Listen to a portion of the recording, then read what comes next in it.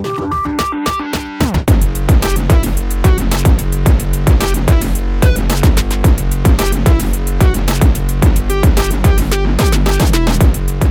are you tired of the Exorcist films yet? Well, buckle up because you're about to get two more. And today, Doug is going to look into his crystal ball and he's going to tell you what he sees in the future. That's right.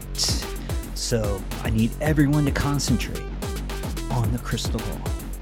And as we concentrate, we look deep into the crystal. It says flop. What does that mean? You see flop? Flop. Oh, okay. Probably because there is no direct storyline from the original Exorcist to where we're at now. This story has gone 20 different places with 50 different ideas, and I have no idea where you can take it. But that being said, I have a bad way to take it. Basically, I'm thinking that going on to the future, it's just going to be Reagan against evil.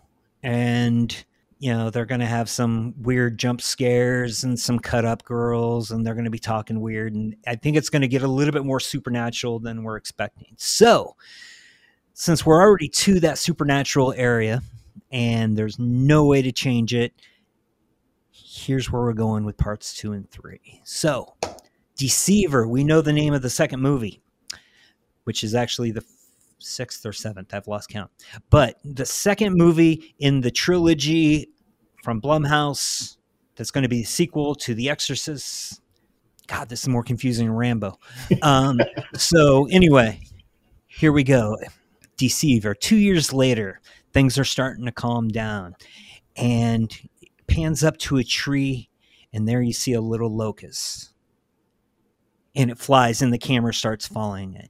I promise this will be the only reference to The Exorcist Part 2. Just a great way to kind of introduce where everyone is 2 years later. So you're following the bug around, and it shows up at a gate that's just outside of a big forest. You know, you're not exactly sure what it is. And this car pulls up with groceries, and you see Tony, who is Catherine's father from Believer, coming out, unlocking the gate, getting the groceries, locking the gate back up, and heading back into the woods. You find out later that Tony and Miranda have pulled their kids out of school.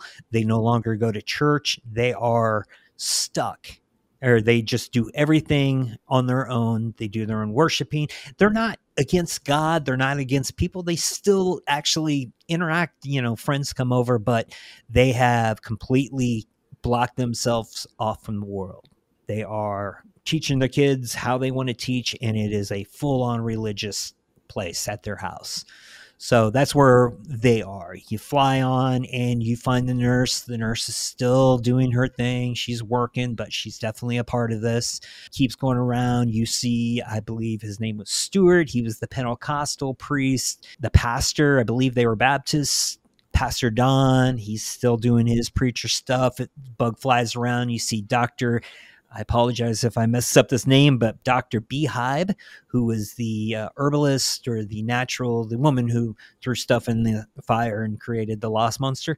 She's still doing her thing. And then finally it flies into a church, and you see Victor sitting there singing along with everyone. Song ends, he puts the book down, they say, "God be with you," and they go walking out, and it pans out, and you see Victor is there by himself. His daughter does not go to church with him. So the movie goes on, and weird things are starting to happen again. It's nothing too crazy, but, you know, policeman walking through the park one day looks up and sees a dead dog hanging from a tree with a noose around its neck. There are weird stuff happening to animals and around the area, and people are starting to talk, and immediately they look at Victor, and they're like, you know, is your daughter doing something again? Well, we've come to find out that Angela is kind of retracted back. She's a loner, you know, she's not dressing up in the nice girly clothes she's in. She's just in jeans and, you know, t-shirt, and not wearing makeup, not trying to make herself pretty. She's in high school now. So, you know, she's starting to get that mindset, but no, she is just on her own. She goes to school, she sits there, she doesn't get involved, goes home. That's basically what her life is. Victor and her hardly talk. You can see there's some tension. Obviously, some weird stuff has been happening over the past few years, or just some, she hasn't dealt with it yet. But they do make a monthly trek out to the countryside where they meet up with Chris McNeil. And about once a month they go out. And whenever Angela and Victor go out and visit them, Angela and Chris, it's almost like her mood gets better. She talks more, and they spend a lot of time playing cards by themselves, while Victor and Reagan, who is now a main character, taking care of her mom, go out and they always talk, and they're talking about issues that are happening around, the weird things that are happening around, but they're also talking about Angela and how she hasn't really moved past this yet. And things start getting worse throughout the town, and now another girl has gone missing. Another 12-year-old, 13-year-old girl, same age as Angela was, and you come to find out it was the same age that Reagan was when she was that age as well. And so it's all about finding this girl again. And Victor, having done this before, feels compelled to help. He's kind of changed from part one, the non-believer. He is now the believer. He's a fairly religious person, and he needs to help with this. In the meantime, there is this new female detective that comes around, and she's kind of heading up all this weird stuff that's happened, and her and Victor get a little friendship going on, stuff like that. Move on throughout the movie, and they do find the girl. Very similar to the way it happened before. She goes missing for 3 days. She comes back. She's acting weird, and they know exactly what's happening. So they have to reach out to the Super Friends, basically. And so they're trying to bring in some of these people, but Miranda and Tony refuse to help. They're not really in part two that much. They're not in part two too much. Haven't been using the ball. I need to use that more. Anyway, they try bringing the crew together. The drive out, Stuart, the Pentecostal, starts seeing deer. He's just driving out to the countryside where they're going to do this. They're going to do this out at Chris's estate. She's rich. She has plenty of room. It's nice and quiet. They don't have to worry about the town getting involved and everything like that, or hurting or anything like that. And on his way out, he sees a deer, and then he sees another deer. And all of a sudden, his car is attacked by multiple deer, and they're being hit and flipping in. It's a very brutal scene. The deer gets flipped over into the windshield and just starts kicking and kills Stuart. So this postpones the exorcism that they were planning because they've lost one of their members. This is weird. Is it a coincidence that he hit a deer? But why are there 3 dead deer around the car and multiple, his car's been trashed, and allegedly he hit one deer that killed him, but yet his car's been trashed. Come to find out, he was attacked. All this weird stuff happening. So anyway, you can kind of take part two where you want to go and everything like that. But as the climax comes, you start seeing Angela kind of speak up a little bit more and be more involved in everything like that. And she's like, I can stop this demon. And, she just walks out there and she says something in a language you don't understand. And boom, the demon's gone. The girl or boy, whatever, the 12-year-old is fine. Literally everything that's been happening. And then Angela walks up and says, blah, blah, blah, blah. And some kind of weird language that, nobody recognizes or anything like that. And the person is fine. And then they ask her, where'd you learn that language? And she's like, what language? And you start wondering what's happening. What's weird? Is she possessed by an angel? Does she have this and everything like that?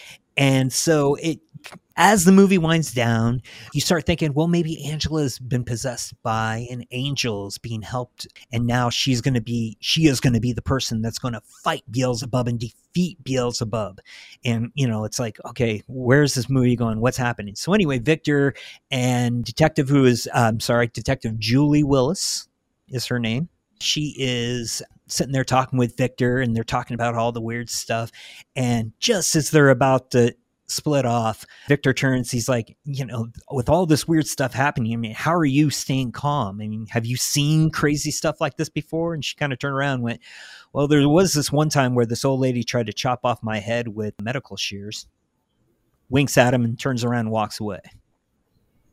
That's the last we see of her in part 2. Right. So it's Bill's daughter from part 3? Part 3 of the original trilogy? Yeah, why not? Why not? You've already destroyed this saga, so let's bring it all in.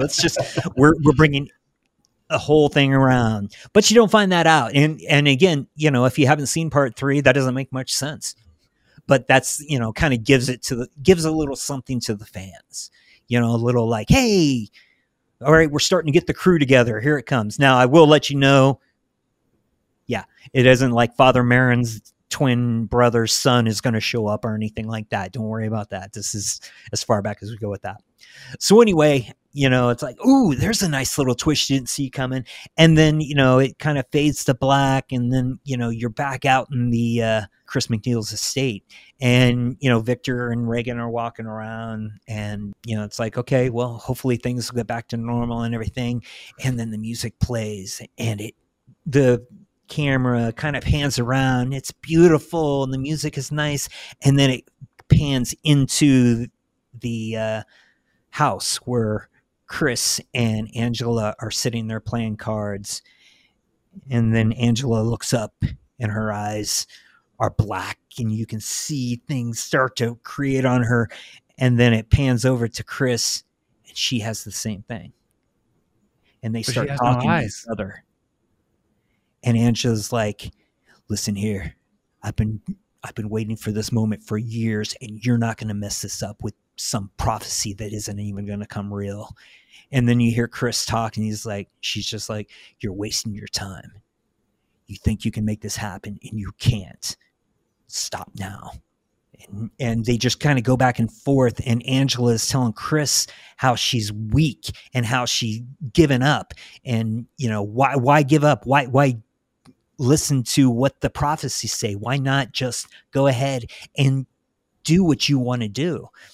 And basically what you're coming to find out is Angela, who was and has been possessed by a demon called Lamashtu or something like that, is speaking with Chris, who has been possessed by Pazuzu since Father Damien died.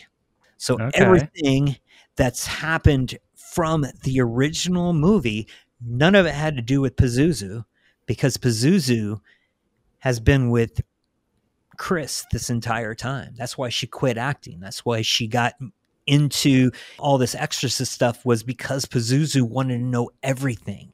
How do I, because someday Pazuzu, who is the devil, we come to find out, wants to make sure that when the apocalypse happens, he can show up and not miss a beat. So he's just been preparing over the last 40, 50 years for whenever the apocalypse does happen. And in the meantime, he's been possessing a few kids, because he's evil and everything like that. So that's how part 2 ends, is you find out that Pazuzu has been in Chris McNeil since day one, while Lamashtu is a new demon who wants to start the apocalypse early and believes he can. So that's kind of how part 2 ends. I'm not sure how you can explain that, and it's cheesy as crap, but it's a direction this place can go. So Lamashtu is the actual demon that was in Believer, right? Correct. Okay. Yep. And that's why Reagan knew, or I keep saying Reagan, that's why Chris knew immediately when she walked in, this isn't the same demon I've dealt with, because, well, the same demon I dealt with is in me. I've been part of me. And that's why Lamashtu stabbed Chris with a crucifix in the eyes, because he knew, I'm going to say Lamashtu, I'm saying he, we're just going to call him he. He knew that with the crucifix of God and the damage, that would at least slow down Pazuzu. Right? Too many names Same here. thing. Yeah, true. So he could finish his mission with the 2 girls. It's interesting. And then in part 3, I haven't gone deep into this, but maybe we'll do this again sometime after part 2. But in part 3, it's a team up. And Pazuzu has to make a call he never wanted to make. To LeBron James? To God. Pazuzu is the hero. Wow. In a way. Interesting. Oh. Well, I'll tell you, the movie that you described could actually be entertaining, I guess. If it's done the right way. See, that's the problem with the way everything went. First off, it never, part 2 or any of these should never have been made. We've said this 100 times. 100 people have said that 1,000 times. So it's been except said. Exorcist 3. Well, yes, as good as Exorcist 3 is, it didn't need to be. I mean, the only reason Exorcist 3 exists is because Exorcist 2 happened. Exactly. They didn't want it to end like that. But yet people keep coming in and grabbing it. It's like, well, let's try to get some more money. Let's try to get some more. Let's try to make something good. Right. How about that? I agree. Yeah. Original. It should have just been a one and done.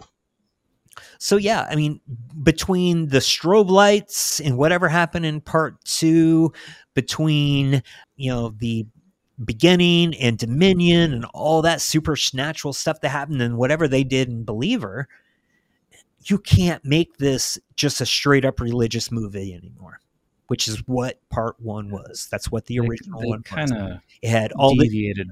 Everything with religion and faith. You can't do that anymore. So it is now a supernatural. I mean, I wouldn't be surprised if you see Dean and Sam show up in part 2 or 3, because that's kind of where they went with it. And that's not what made the original so great. So yeah, that's why it kind of went cheesy.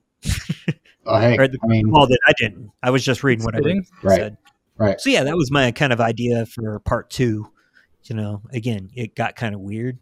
And so it's the only way you can do weird. Right. Or you can, that's the only way you can go with this franchise. I don't know if you can bring it back.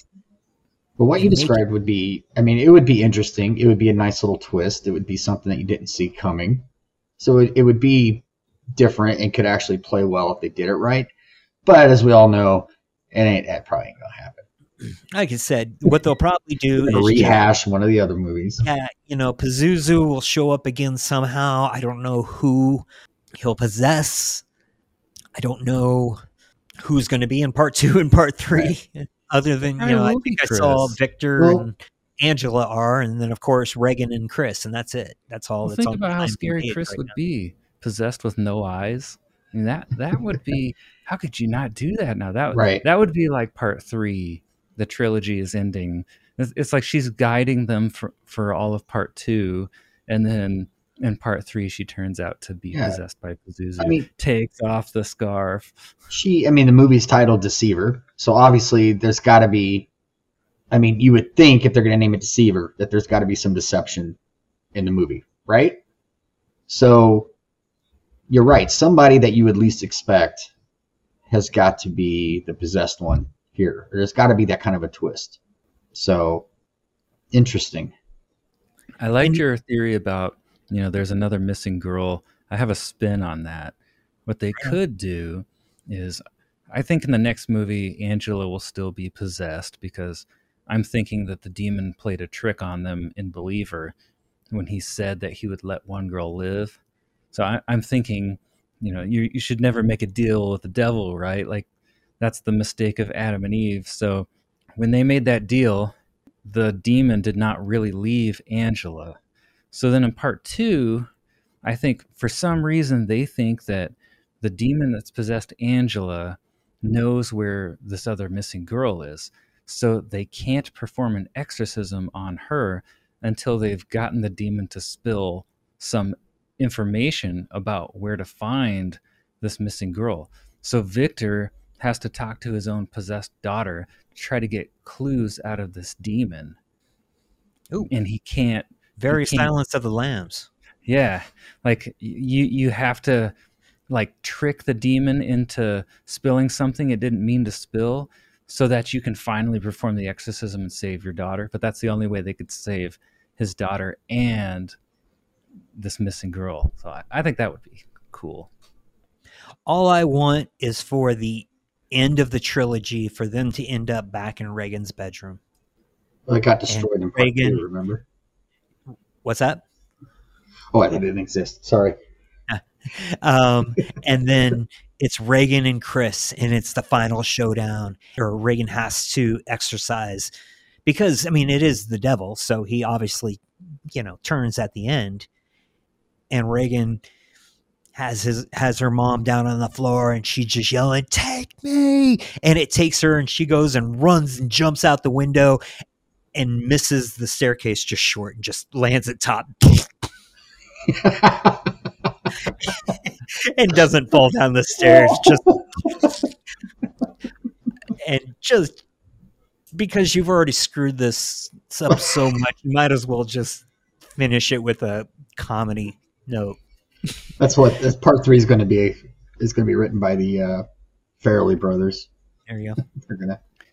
No, make part 3 as serious as you want. It's do this whole supernatural thing, but just end it with a laugh. What the heck? Here's a storyline I think they set up in part 1 that I think they probably will try to finish in part 2 and 3 if they're smart.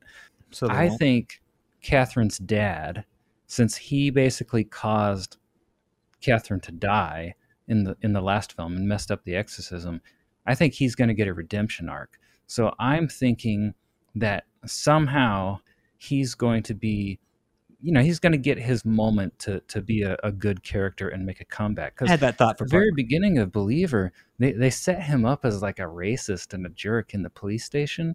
So that's your introduction to him. And then that kind of telegraphs at the end he might sabotage, not on purpose, but he might do something to mess up the exorcism. Mm-hmm. So I think in the sequels, you've got to bring him back somehow. And I think he'll be a key to maybe saving Angela, who I think will still be possessed. But I also think that the team, that basically I think in Believer, the team failed at their exorcism because they gave in to the demon, made this deal. They got swindled. So I think somewhere in the trilogy, they're going to have to perform a successful exorcism. So the group will have a comeback arc, and so will Catherine's dad as an individual. Yeah. I mean, reading a lot of the ideas and everything, and then, of course, the same director who did the Halloween trilogy, the last one that just came out, it feels like he's going the same way. It's not just one person helping, or it's not one person sacrificing. It's all about the team coming together, the community coming together. You don't have to be a Catholic person to fight off demons. You can be a Protestant, a Baptist, a Jewish person, Protestant, I don't want to mess up any of the religions. Nathan knows them all, but you can be everything. And there's a song I used to play in a Christian rock band, so we listened to a lot of Christian music back in the day, and there was a song by somebody that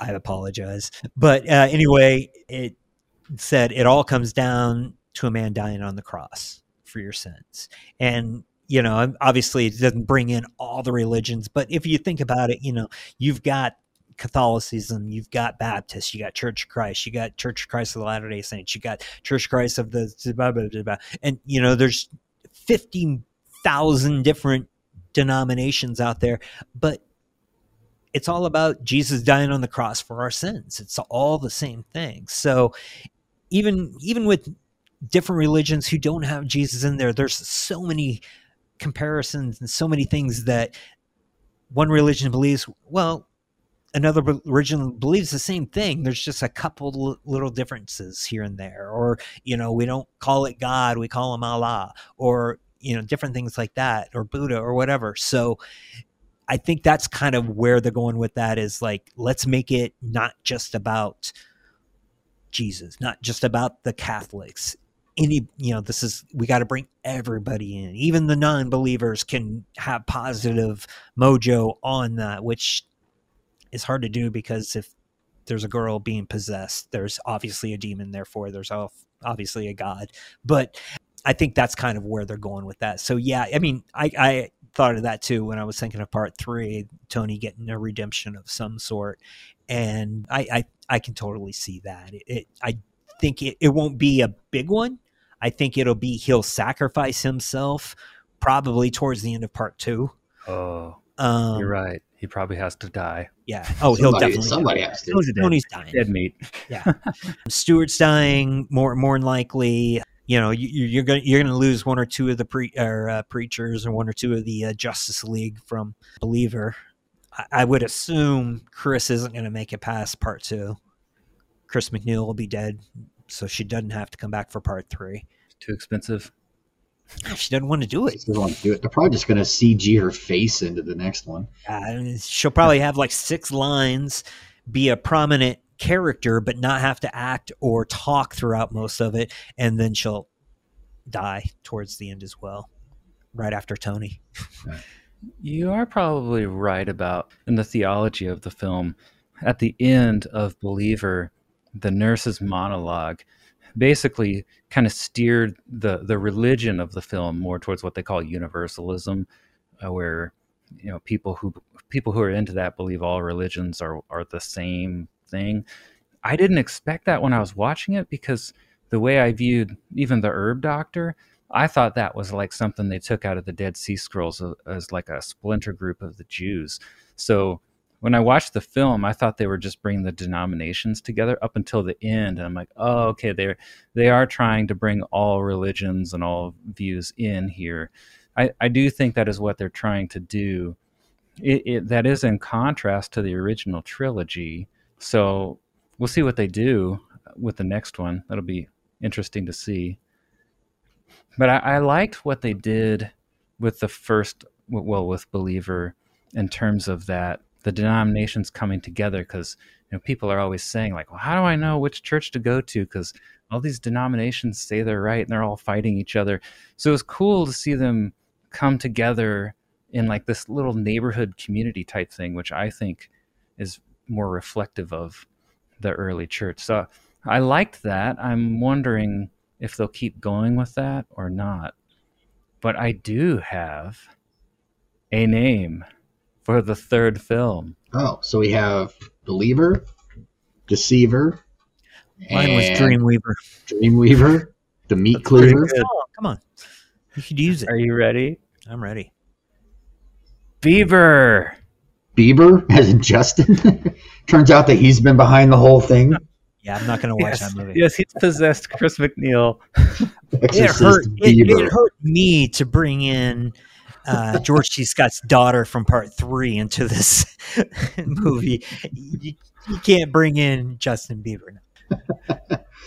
What's a Justice Bieber? Anyway. All right. That's what the crystal ball says. So anyone who's making comments, I do want to point out that this is not from my brain. I did not come up with this. This thing right here, it's heavier than I thought. It's told me everything. And it says you should also like and subscribe. So I'm just saying what this is telling me to say. Awesome. Well, we'll find out if the crystal ball is correct in, I think, July of 2025. Boy, I sure can't wait. It was April 18th. Or maybe that's it. I don't know. I don't care. April 18th, 2025. I have a hot take. Hot take. For Exorcist Deceiver. I'm wondering if you guys will agree. I think David Gordon Green is going to get fired off of Deceiver. You think he will be fired before they even start production? Yes. I think he will get replaced. Really? Yeah. That's not the worst. I mean, it makes sense, but unfortunately, I don't think it's his fault. I mean, they gave him did he write it? I was going to say they gave him a bad script, but then I realized he's the writer. Yes. He is one of the writers, isn't he? Yeah. So maybe they'll let him direct if they get someone else to write the script. Because The script was, to me, the problem. The film was pretty gorgeous. It was shot well, but the script, it wasn't well researched, and it wasn't, it wasn't cohesive. Okay, if they're smart, they'll get another writer and then they'll let him film it. I'm okay with him filming it. Is William Blatty still alive? He's probably like, I have washed my hands of this. I tried to help you out with 3, and you still messed it up. So I'm done. I'm out. I know Friedkin's dead. I think Blatty is too. Wow. That's my hot take. Okay. Well, it's interesting. We will find all of this out. April of 2025 is when the next film comes out. So we'll see if the crystal ball was accurate, if Nathan's prediction comes true. And that's it. We've covered The Exorcist. We're done. We've done them all. And you can check out those videos on our YouTube page in case you missed them, or if you're interested in hearing what we thought about it. And that'll do it. And we will see you next time with some more movies. Ooh.